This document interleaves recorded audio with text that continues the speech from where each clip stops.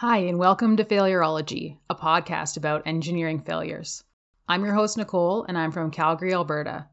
It's episode 10. Double digits, baby. Full disclosure, as something special for episode 10, I had set out to tell you about an engineering marvel, and I still will. But when I started researching, I found all of these smaller failures that I thought you'd want to know about too. So with that said, this week's episode is about the International Space Station. Now, I don't think any of the failures I'm going to tell you about are due to engineering missteps or oversight. We've barely scratched the surface of space exploration. And all things considered, the International Space Station is an extremely impressive human accomplishment. But things still go wrong, especially after 22 years in space. Yes, that's right. Did you know it's that old? Boy, how time flies. Houston, this is Failurology, ready for takeoff.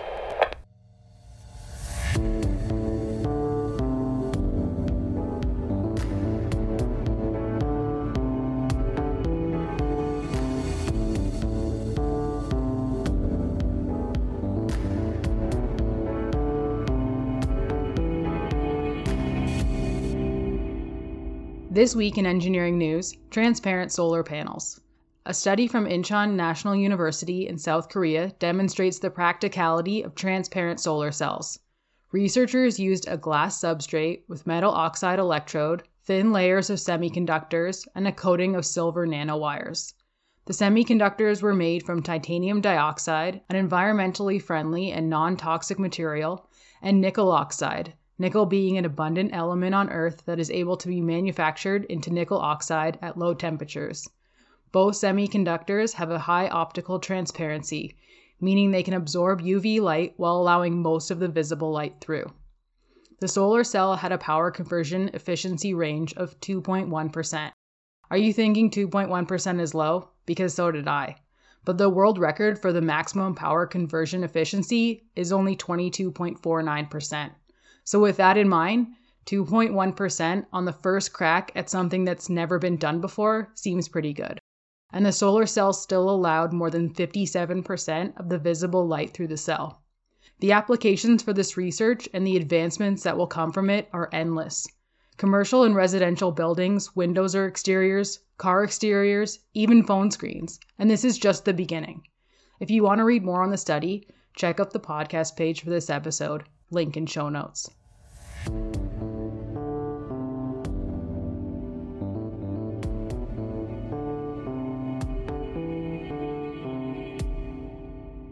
Now on to this week's episode, the engineering marvels and incidents of the International Space Station. The station launched on November 20th, 1998, over 22 years ago. It's currently expected to remain in operation until 2030. The station is 73 meters long, 109 meters wide, weighs over 400,000 kilograms, and has a pressurized volume of over 900 meters cubed. Atmospheric pressure is 101.3 kPa and is made up of 21% oxygen and 79% nitrogen. With an orbital speed of 7.66 kilometers per second, it orbits the Earth in just over 92 minutes and completes almost 16 orbits per day. It was constructed and operates in collaboration with space agencies from the US, Russia, Japan, Europe, and Canada. The station's been manned since November 2nd, 2000, with a crew of up to 7. Over 239 astronauts, cosmonauts, and space tourists from 19 nations have visited the space station. 8 of them were Canadian. To mitigate the loss of muscle and bone mass, astronauts work out for at least 2 hours per day. And with the onboard water recovery system, the crew dependence on water is reduced by about 65%. The station's laboratories act as a microgravity and space environment research lab in astrobiology, astronomy, meteorology, physics, and other fields. It also tests spacecraft systems and equipment for future long-duration missions to the Moon and Mars. The station is modular, allowing sections to be added or removed, and operates as 2 main segments: Russian, and everyone else. From the Russian orbital segment, we have the following modules. Zarya, which is a functional cargo block, was the first module to be launched, and it provided power, storage, propulsion, and guidance during the initial assembly. Now it's mostly used for storage. Zvezda, the third model launched, that docked on July 26, 2000, provides all of the life support systems, although some are implemented in the US segment, as well as living quarters for two. It acts as the center of the Russian segment, with crews using this area to meet during emergencies. PIRS and Poisk are identical airlock modules, each with two identical hatches. Their outermost docking port allows docking of Soyuz in progress spacecraft and automatic transfer of propellants to and from storage. PIRS was launched on September 14, 2001 and is used to store, service, and refurbish Russian Orlan spacesuits and provide a contingency entrance for Americans. Poisk launched on November 10, 2009. Razvet is the mini research module used for cargo storage and a docking port for visiting spacecraft. It was connected to the station on May 18, 2010. In what they refer to as the U.S. orbital segment, which is operated by many nations, there is Unity, the first U.S. module and the second ever module to join the station. It's the connecting module between the U.S. and Russian segments, where crews eat meals together. Unity has 6 berthing locations to connect other modules. Connected to Unity is the Destiny module, launched on February 7, 2001. It's the primary facility for U.S. labs. The research from this facility is used by scientists around the world working in medicine, engineering, biotechnology, physics, materials science, and earth science. Quest, which launched on July 14, 2001, is the primary airlock, hosting spacewalks with extravehicular mobility unit spacesuits, which are U.S., and Orlan spacesuits, which are Russian. Before then, Russia used the Zvezda module, and U.S. used a dock space shuttle when accessible for spacewalks. Harmony is the utility hub, which connects laboratory modules for U.S., European, and Japanese labs. It provides electrical power and electronic data, sleeping cabin for 4 crew, and when it was launched on October 23, 2007, it added almost 20% to the station's living volume and rendered the U.S. core complete. Tranquility contains environmental control systems, life support systems, a toilet, exercise equipment, and a dome observatory, and it launched on February 8, 2010. Columbus is the European laboratory, which launched on February 7, 2008. Kibo is the Japanese laboratory and the largest single module. Leonard, installed on March 1, 2011, is used for central storage of spares, supplies, and waste, as well as a personal hygiene area for astronauts in the U.S. segment. And then there's my favorite part, the Canadarm2. It's 17.6 meters long when fully extended. It has 7 motorized joints, 2 end effectors or hands, and a 35 centimeter diameter titanium shaft with Kevlar fabric cladding, capable of handling payloads up to 116,000 kilograms. It can assist with docking and is self-relocatable. It can move to any power data grapple fixture on the station. There are also 12 solar arrays, 2 heat radiators, and a number of other components that serve the station and its guests. With all of the docking segments, 8 spaceships can be connected to the station at one time. There have been 64 expeditions to the International Space Station to date, the latest of which, the SpaceX Dragon, launched on December 6, 2020, arriving at the station just over 24 hours later. It undocked from the station this past Tuesday, January 12th at 7:05 a.m. Mountain Time. It was supposed to undock on Monday, but due to unpleasant weather off the coast of Florida, it was delayed a day. It landed Wednesday night at 6:26 p.m. Mountain Time via parachute-assisted splashdown in the Atlantic with almost 2,000 kilograms of scientific experiments and other cargo. The landing location allows for quick transport of the research to Kennedy Space Center's Space Station Processing Facility. Some of the precious cargo the Dragon is bringing back are as follows. Using 3D engineered heart tissue, Cardinal Heart studies the impact of gravity on cardiovascular cells and tissues. From this study, researchers are hoping to better understand heart problems on Earth, identify new treatments, and improve screening measures to foresee cardiovascular issues prior to spaceflight. Space Organogenesis, a Japanese program, is studying 3D cell growth using microgravity. On Earth, cells require support to expand into 3 dimensions. From this study, scientists are hoping to demonstrate how microgravity can be used for developments in regenerative medicine and creation of artificial organs. The Sextant navigation experiment tested specific techniques for emergency navigation on deep space mission aircraft. Sextants have been used by sailors for centuries for navigation. Scientists studied the function of arteries, veins, and lymphatic structures in the eye and changes in the retina of mice before and after spaceflight. 40% of astronauts experience vision impairment on long space flights. A thermal amine scrubber was tested, which contains actively heated and cooled amine beds to remove carbon dioxide from the air on board. CO2 buildup can lead to fatigue, headache, breathing difficulties, strained eyes, and itchy skin. And lastly, an investigation into the growth of biofilm and their ability to corrode stainless steel, as well as the effectiveness of silver-based disinfectant, hopes to provide better ways to control and remove resistant biofilms for successful future long space flights. Now on to the issues, what you all really came here for. The International Space Station definitely has redundant systems, but there's really no backup per se. You have to troubleshoot and repair everything yourself for the most part. Yes, there are spare parts and ground crews that can help, but they can't exactly overnight supplies or call a repairman for you. Have you ever tried to fix something and had to go to the hardware store multiple times? It's always embarrassing when this happens, but I think that most of us have been there. There's definitely no hardware store in space. Now with that said, here are some of the quote-unquote highlights of the system failures on the International Space Station. In 2003, there was waste accumulation after the Columbia disaster. The Space Shuttle Columbia disintegrated upon atmosphere re-entry on February 1, 2003. This resulted in a 2.5-year suspension of the U.S. Space Shuttle program, and then another year after the return to flight mission due to uncertainty in the future of the space program. During this time, crew exchanges were done using a Russian Soyuz spacecraft. Because the International Space Station was not visited by U.S. spacecraft for over 3 years, there was more waste accumulated than expected. A minor leak was detected on January 2, 2004. At its max, the leak resulted in 2.5 kilograms per day of air leaking into space, and the internal pressure dropped from 101.3 kPa to 96.5.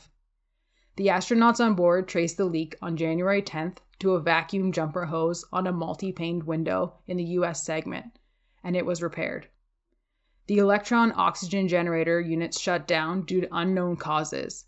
2 weeks of troubleshooting got it up and running, but then it immediately shut down again.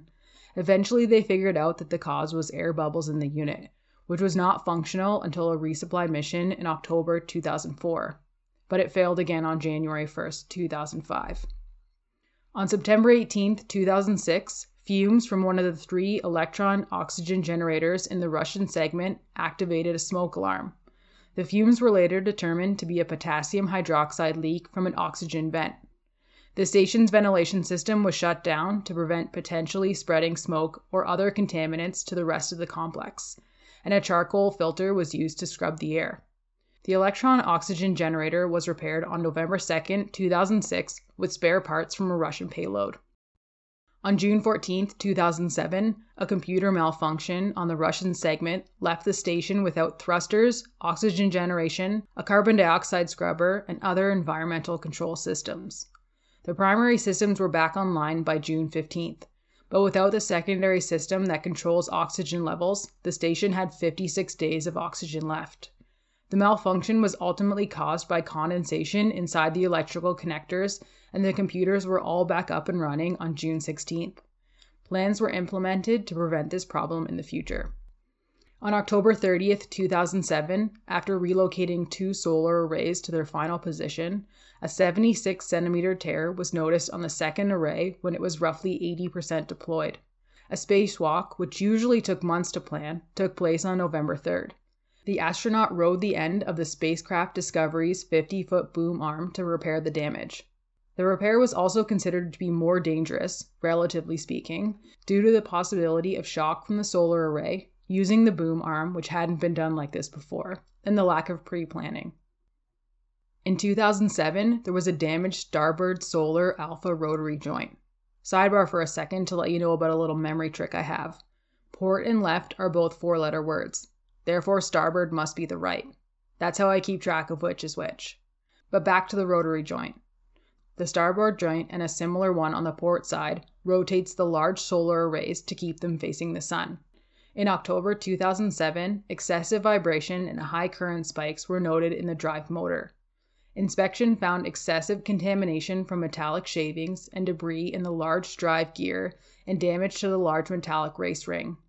The joint was locked in place until it could be repaired. In September 2008, the crew cleaned and lubricated both the starboard and port joints and replaced 11 of 12 trundle bearings on the starboard joint.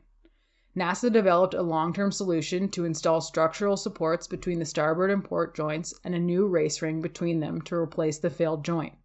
But they've since found that cleaning and lubricating the joint had great results and will continue to maintain the joints this way until the failure can be fully analyzed. An incorrect command sequence on January 14, 2009 caused the Zvezda rocket propulsion control system to misfire during an altitude reboost maneuver. Vibrations were felt in the station structure for over 2 minutes. Further analysis ultimately determined that the station didn't suffer any structural damage, although initially they had thought some components may have been stressed beyond their design limits. Damage to one of the external thermal control system radiators was noticed in September 2008. The surface of the subpanel had peeled back from the underlying central structure. Speculation is that damage was caused by a micrometeoroid or debris impact, or perhaps a service module thrust cover that got loose during an earlier spacewalk. Although there was no evidence of a leak or even a reduction in the thermal performance of the panel's ammonia loop was closed off from the rest of the system. Imagine driving around in the summer and your AC stops working, except you're in space. You can't exactly open the windows. A failed ammonia pump module knocked out one of 2 external cooling loops and left the station with only half of its normal cooling capacity on August 1, 2010. An attempted replacement of the pump on August 7th found an ammonia leak in one of the 4 quick disconnects. The pump was replaced on August 11th and the loop function was restored. An unidentified object was seen on June 28, 2011, traveling at 47,000 km per hour, 340 meters from the station. The 6 crew members at the station boarded the Soyuz capsule and closed all hatches. They were almost undocked from the station when the all-clear was given and the debris had passed without incident. In late 2011, one of the 4 main bus switching units that routes power from the 4 solar array wings to the rest of the station stopped responding to commands or sending status info. A replacement mission on August 30, 2012 failed to be completed because a bolt jammed before the electrical connection was secured. With the bus switching unit down, the station was at 75% capacity, leading to minor limitations until it could be addressed. If this wasn't bad enough, a 3rd solar array wing went offline due to a fault in the direct current switching unit, further reducing capacity to 5 of 8 solar array wings. Power was restored to the station on September 5, 2012. On June 16, 2012, the main carbon dioxide scrubber in the lab shut down. There was a backup system, but it had issues with sticking valves and the crew only wanted to use it if necessary. The lab scrubber shutdown was traced back to a failed temperature sensor. The crew tried to repair it, but due to erratic data, they decided to run the backup system, even with the sticking valve issues. Then on June 13, 2013, the crew noticed white flakes floating away from the station, resulting from an ammonia leak. In September, one of the sticky air valves was replaced, but the problems persisted, and the standby carbon dioxide scrubber had to be restarted several times. The crew held on to the previously removed valves as backups, just in case more problems persisted, but that was a last resort. A small pressure leak was noticed on August 29, 2018 in the Russian segment. An investigation found a 2mm hole near the hatch of the Soyuz spacecraft. The hole was covered with Kapton tape, which from what I've read seems like space duct tape, and then an onboard patch kit. Neither was a permanent solution, and sealant was later applied to stabilize the station's pressure. And lastly, a higher than normal air leak was detected in September 2019.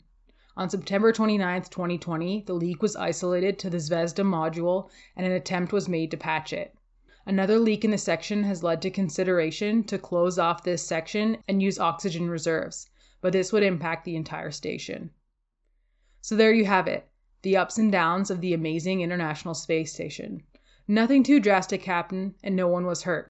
But I'm sure there were still some hairy moments up there for the crew.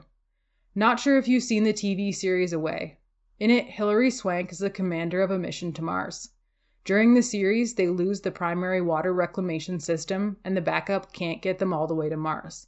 They come up with a risky plan and ultimately are able to repair the primary system, but not without extensive rationing of water to the crew, leading to extreme dehydration. Yes, this is fiction, and I'm sure there are several inconsistencies about the show. But one thing that I think they got right is that the crew has only themselves and the parts they brought with them to repair anything that goes wrong. And as I mentioned earlier, there are a lot of unknowns when it comes to space exploration, and anything could really go wrong. I visited Houston in 2018 and was lucky enough to take a trip to the Space Center. They have rockets and spacesuits on display, among other things. It was very cool.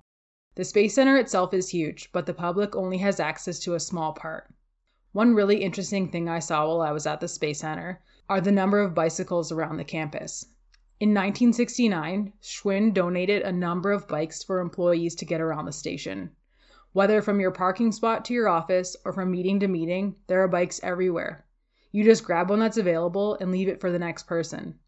I don't know why I found this bike thing so fascinating, but it was very cool. Who goes to the Space Center and falls in love with bikes? I guess I do. Check out the podcast page, link in show notes, for photos from this week's episode. If you're enjoying what you're hearing, please rate, review, and subscribe to Failurology so more people can find it. And if you want to chat with me, my Twitter handle is @Failurology, or you can email me at thefailurologypodcast@gmail.com. Thanks everyone for listening, and tune in next week to hear about the Titanic, the unsinkable ship that sank on its maiden voyage. But more on that next week. Houston, this is Failurology. The Eagle has landed. Over and out.